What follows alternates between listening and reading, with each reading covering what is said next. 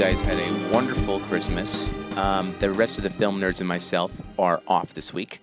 We've been taking a little Christmas vacation, but worry not, we will be back next week. In the meantime, we thought we would share some awesome listener feedback. Let's cue the sound. Listener feedback! Yeah!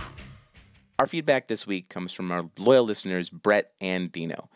Brett writes, Nerds! So recently I started watching the Disney animated Robin Hood movie, which is awesome, and my mind went right to Nerdonomy, much like when I was shopping for a Christmas party recently, and Mele Kalikimaka came on in the store, and I had to explain to my girlfriend why I was laughing to myself. For those who don't know, it gives Sean a boner whenever he hears a song, and we're moving on. Anyway, I thought for a fun episode idea that you can also turn into a Part 1 NOH and Part 2 NOF. Ooh, a crossover episode. That sounds pretty cool. Where you could talk about the hero Robin Hood in both the historical side and movie side. Maybe even do an Ancient Heroes Month. Huh. Well, anyways, like always, keep up the awesome work, Brett. Brett, that's a great idea. We'll have to see what everyone else says about that, but I think there's definitely some potential there. Dino finally writes, subject, holy shit, I'm going to hell. Message, what's up, nerds? How was your Christmases, Festivuses, Saturnalias, Yules, and other December holidays?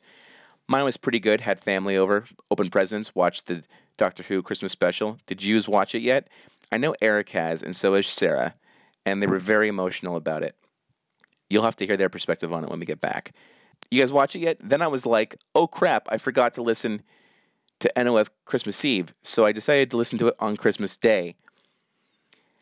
And first off, the fact that I heard a warning got me very confused as to how offensive this was going to be.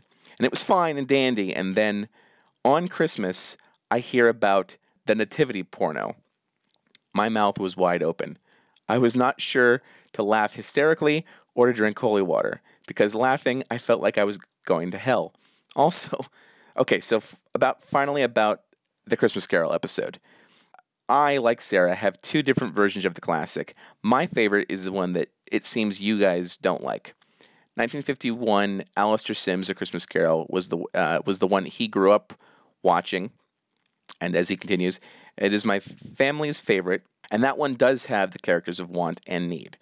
But I feel like Alan, because none of you nor Alan mentioned my other favorite version, which would be Mr. Magoo's Christmas Carol.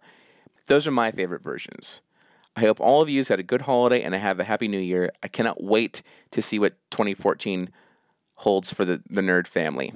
Your Greek, Philadelphian nerd Konstantinos, a.k.a. Dino.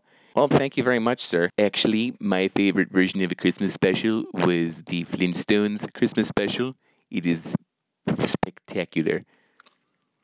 Thank you, Alan.